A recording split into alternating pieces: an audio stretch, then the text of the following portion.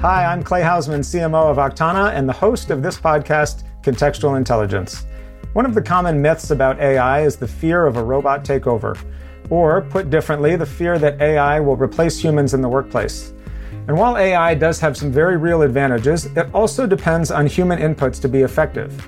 AI cannot create new knowledge on its own, or provide context to ensure accuracy, or navigate a crisis. It's why commercial airlines depend on the presence of human pilots to fly planes. A machine can handle autopilot, or flag a mechanical error, or assist with troubleshooting, but when an unexpected situation arises, human expertise and judgment are still required to help make those critical decisions. We all know from personal experience that AI is excellent at solving closed problems. Those are things like recommending content on Netflix, or recognizing human faces in a crowd, or translating languages. But open problems tend to be far more complex and context dependent. Our guest today happens to be the perfect person to help us unpack this complexity, Pini Ben-Or, Chief Science Officer at Octana. Pini is an expert in machine learning and specifically its application to business decision-making, business intelligence, data management, and optimizing operations and marketing channels. He has advanced degrees in physics, mathematics, and philosophy, where his research is focused on decision theory, AI, and philosophy of physics. So Pini, with that, welcome, and thank you for joining us today. Thank you, Clay. So let me start with something very early, very basic. When did you first come across, or how did you initially get interested in artificial intelligence? I think it was when I was undergrad in the Hebrew University in Jerusalem, on a beautiful building overlooking the desert and the Dead Sea. I took a course in cognitive psychology, and then I also took a bunch of courses in logic, mathematical logic, which made me think about algorithms and automation. You combine that with cognitive psychology, it makes you think about AI. That's how it got me started. And in those early days, what was your perspective as an undergrad? Did you think it was the beginning of something big and this would shape our way of life years into the future? Or were you not quite thinking that grandly? I was not thinking that grandly, but I started to think about it because this also connected with me. As a teenager, I used to read the science fiction, Isaac Asimov and the 3 Laws of Robotics and the Psychology of Robots, those kind of things. And I started to see that these things are connected. Later on, when I came to graduate school, this became more serious. So this is the early 1980s. It was a revolutionary area in AI with expert systems. And then I started doing real research in expert systems and statistical or inductive thinking in expert systems. So that was already real AI. So let's fast forward to where we are today. And instead of asking you to remember what it was like to be an undergrad looking forward, why don't you look back from where we are today? And if you think about where we are in comparison to 1 or 2 decades ago, how do you see what we're able to accomplish and what companies are able to do with AI in terms of the problems they're able to solve compared to, say, 10 or 20 years ago? There's been a lot of advance in the last 10 years. The advances in terms of algorithms like deep learning, neural networks primarily, but many other algorithms for machine learning. And also there's been a great advance in the availability of the technology, not just the algorithms like in papers, but also actual platforms that you can execute and use these algorithms. A lot of open source.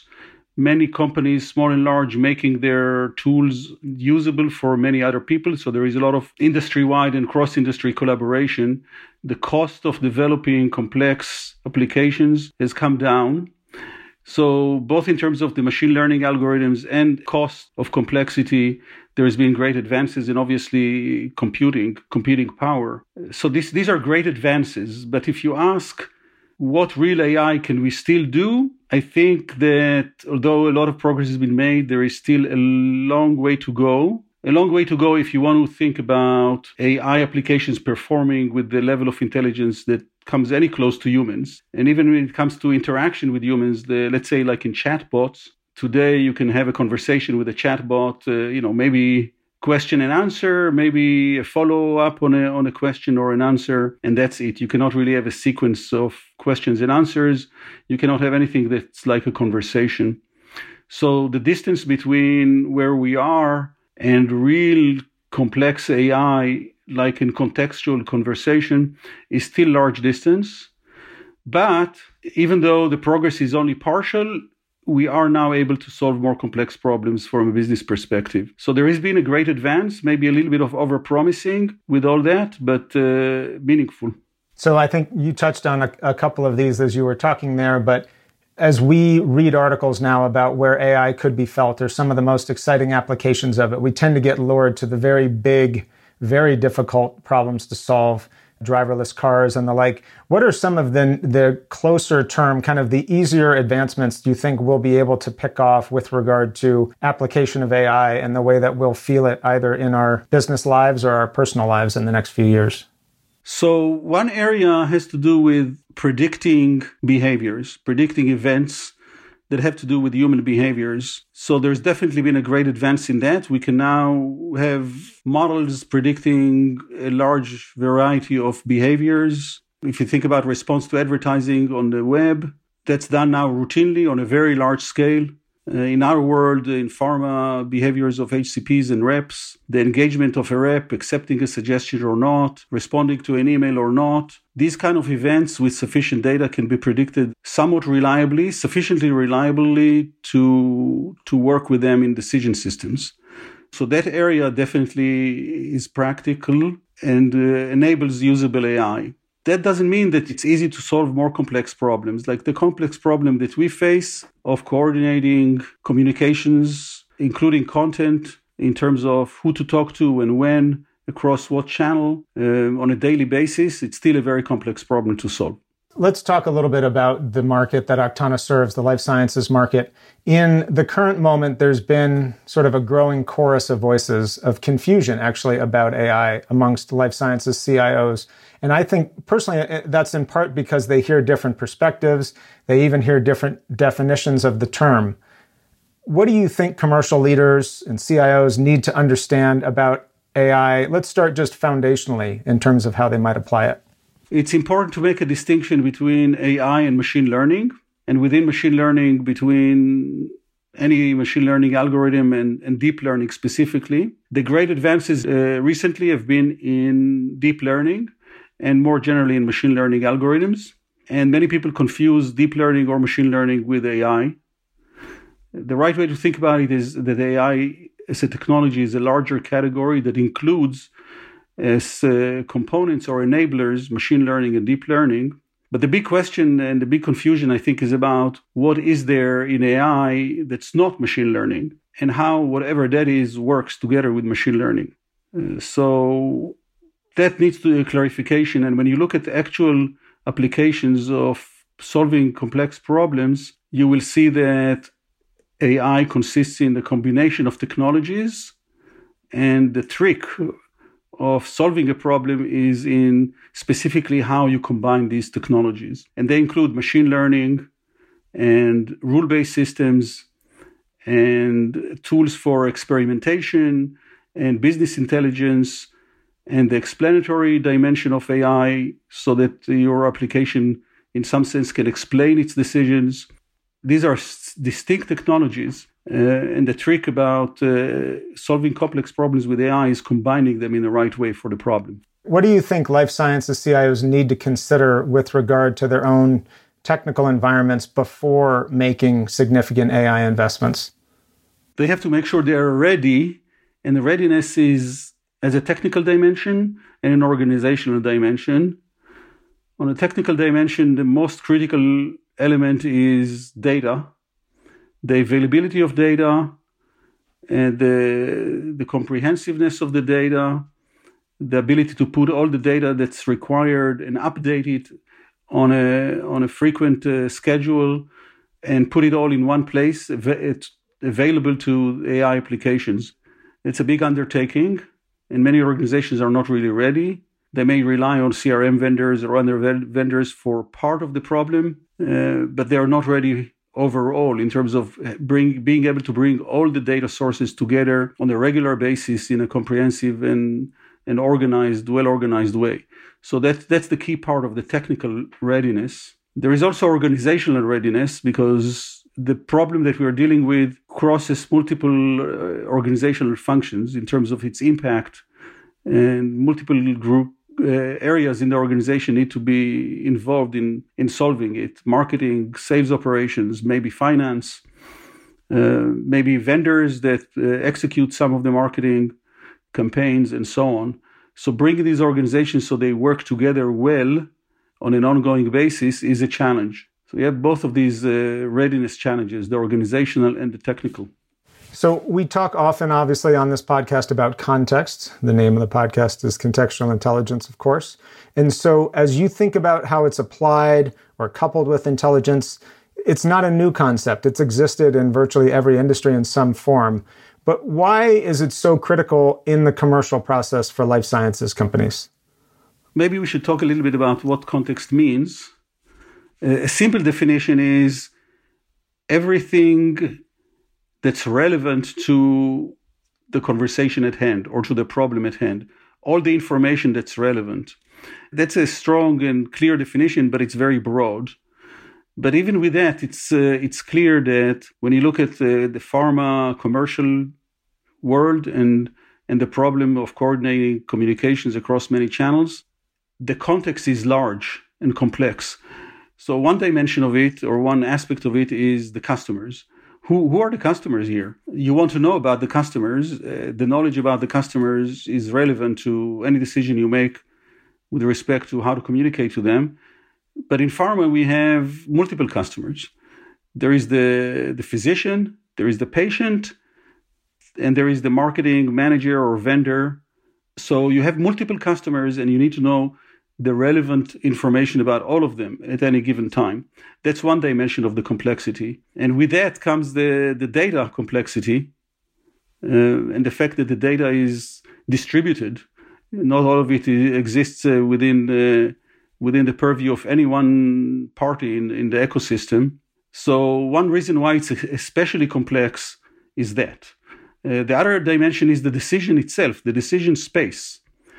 If you play a video game, you can move up or down or left and right and fire or jump or something like that. So how many decisions you have? 5, 6, 7 at any moment. Even with the autonomous driving, the number of decisions, the range of decisions is not very large. Accelerate, decelerate, stop, turn right, turn left, things of this nature.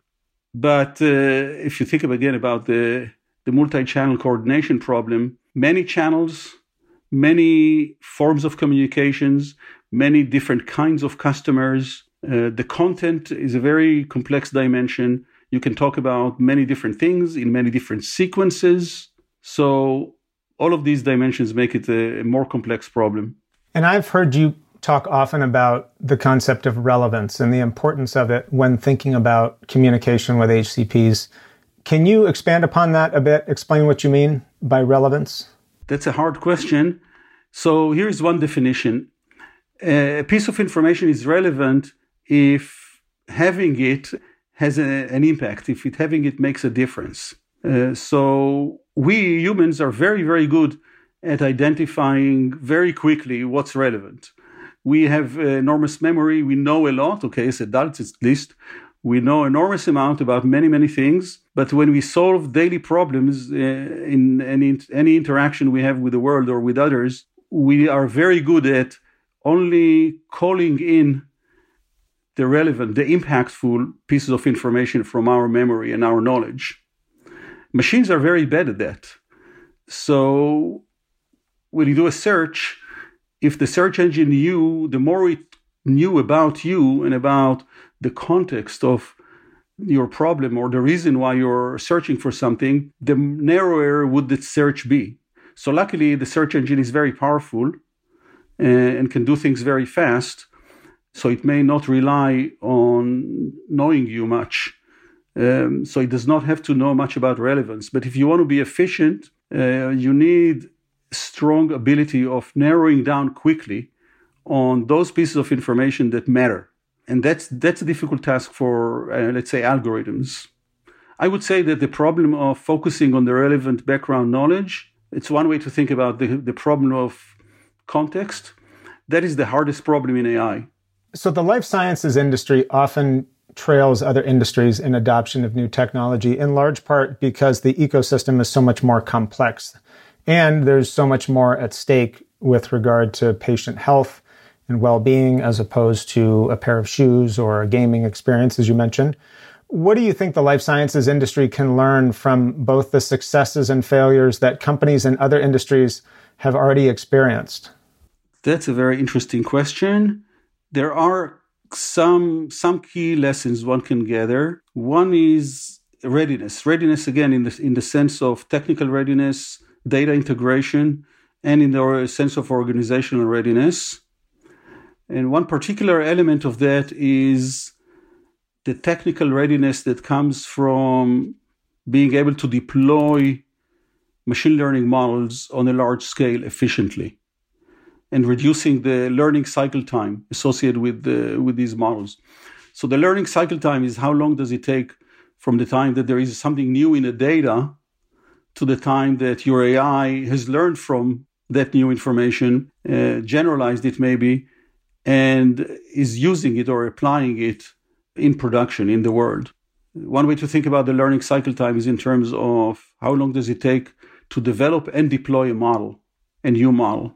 So readiness in terms of the ability to build and deploy models and modify them and adjust them rapidly, that's a key capability. And in some industries that was learned early, like advertising, targeting advertisements on the web, for example. And now there are very large-scale recommendation systems that do that. So one of the things that was learned there is the ability to update models in production very rapidly. That's a key area where the pharma companies have a lot to work on, let's say, or use vendors like us. As Chief Science Officer, most of your work obviously involves technology and quite often in its most complicated form. But we've talked about the importance of that pairing between technology and human intelligence. What do you think about that human component and the role that people will play and do play in making an AI investment successful? Okay, I would like to answer that in two ways.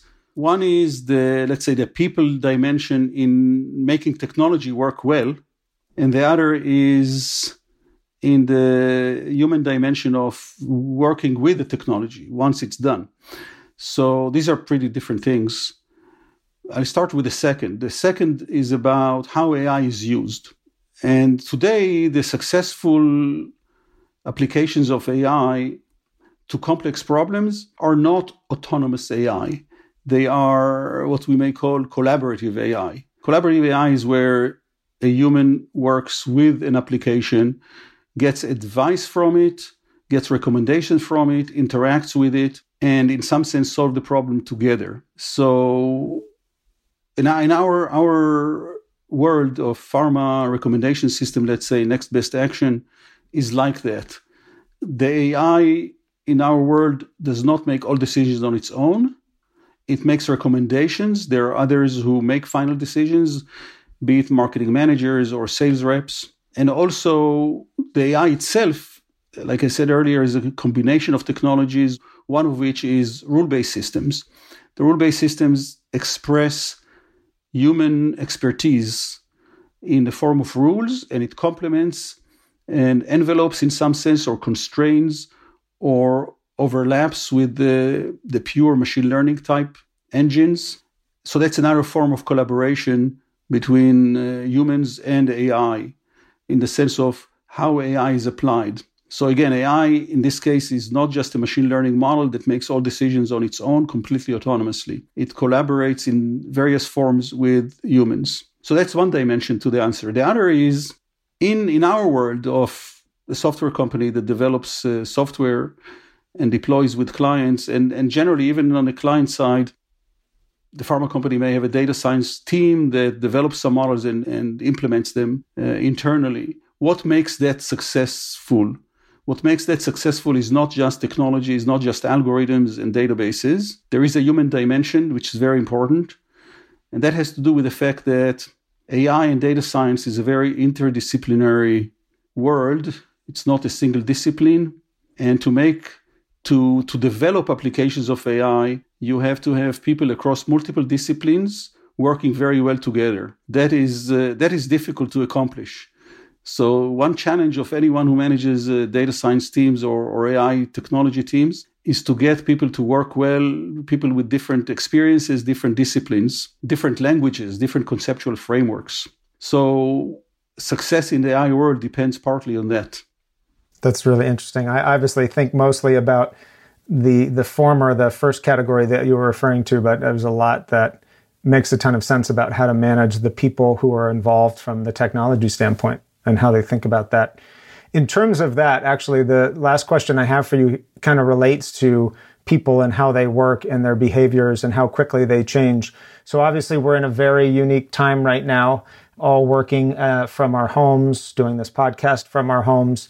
And that is no different for the impact in terms of how physicians see patients, the way that life science companies communicate with those physicians and others. What predictions or perspectives, let's say perspectives, it's a less intimidating word than predictions, about how you think things will evolve? Will we see accelerated change because of what this has forced in terms of telehealth or other related aspects of the life sciences market? Or do you think we'll revert back to old methods once we have the freedom to travel around more once again? Well, I'm not going to try to make a prediction about how the world generally will change. My guess is that there are going to be many changes in work patterns, but I'd like to focus on the AI side. There are multiple dimensions here. Again, one is the speed with which AI will evolve. I don't think this pandemic is going to make a difference to that. Certainly not directly.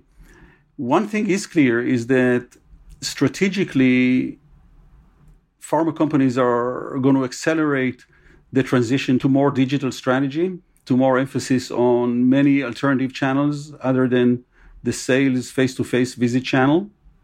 That is started in different ways and in different degrees of acceleration, let's say, globally, but it's going to be accelerated further as a result of the current situation, and that change is going to be permanent.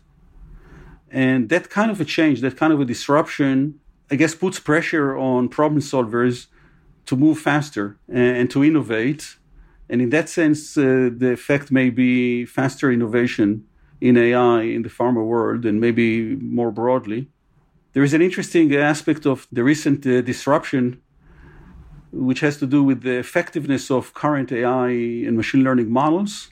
When the data varies very significantly, and the data about behaviors of reps and doctors certainly is different now in the last few months than it was. The models that are based on past history are affected, and they may be affected pretty negatively in the sense that the quality of decisions that these systems are making is reduced. So everyone who's using this kind of platforms that depend on data needs to assess the impact and come up with mitigation. That may also accelerate innovation. Maybe I can comment a little bit about an analogy. I've been around and very, very much in the middle of the financial crisis, 2008, and the years that led to it. And that's an example of an environment where the data and the change in the data caused serious problems to the system during the economic crisis and in the time that led to it. Everyone in the financial world used risk models and mortgage pricing models that were based on data from, let's say, 2000, 2005. Very different environment, and an environment with subprime pricing, let's say, in 2006 and 2007. And the models they used could not really illuminate the risks in a different environment. Everyone who's used these models, and that means very large range of agencies and institutions in the financial world, they were blind to the risks. That's not the only problem that caused the financial crisis in 2008, but it certainly shows how disruption in data or changes in the environment that are reflected in changes in data can create major risks to models that drive decisions. And in some sense, we are in an environment like that now. So we all have to think about the impact and think about how to mitigate it. All right. So we always bring on interesting people, and we want to get their business perspectives because that is very interesting. But we also want to understand them a bit deeper. We call it in context. So I have a couple of questions here for you. They're going to give us a little bit of a different view into what has shaped and molded you as a professional or a person. My first question is, who has been an influence on your business career that might surprise us? Okay, I know this will surprise you.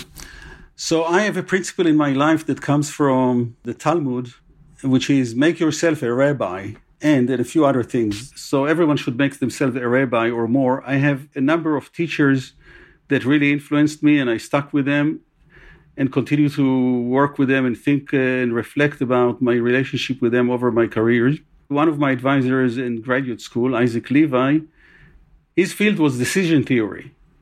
And he practiced it in a very theoretical way, even though he wrote once about assessing the risk of failure of nuclear plants. But generally, he was a theoretician. But I learned a lot from him, and he was a very practical person in many ways.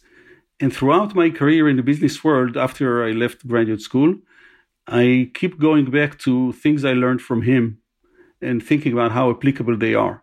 Okay, so if money was not a factor, what profession would you most want to pursue? And it can't be Chief Science Officer at Octana. Well, there is something I would like to do, but my talents don't afford it, and that's be an opera singer. But Okay. what I could do, and I would want to do, is teach philosophy. I have to say, Pini, I had good money in my mind on you being like a national park ranger or something similar, given your love for hiking. That's a hobby, not a profession, I guess. Okay. So what profession would you most not want to pursue, no matter what it paid? One thing that I think I like about my life is that I've done many different things. I was in the army. I had many different jobs when I was undergrad and also graduate student. I've done so many things, and some of them involved really, dirty things, okay? Clean up bathrooms, anything like that. Nothing deters me. So, yeah, I don't want to do that kind of work, but I'm not deterred by anything. So it's hard for me to say what I really would not want to pursue. It's a lot easier to say what I want to pursue. That's good. Okay. What is the best book you've read recently and why? I'm reading now a book about William James, the American philosopher. I can't remember the title, but it's something about the soul. It's a bit of a biography, an intellectual biography of William James. I'm learning a lot from it about how he developed his ideas and the personal struggles that he went through. So I'll give one example of something I learned about it from this book, which to me is very striking.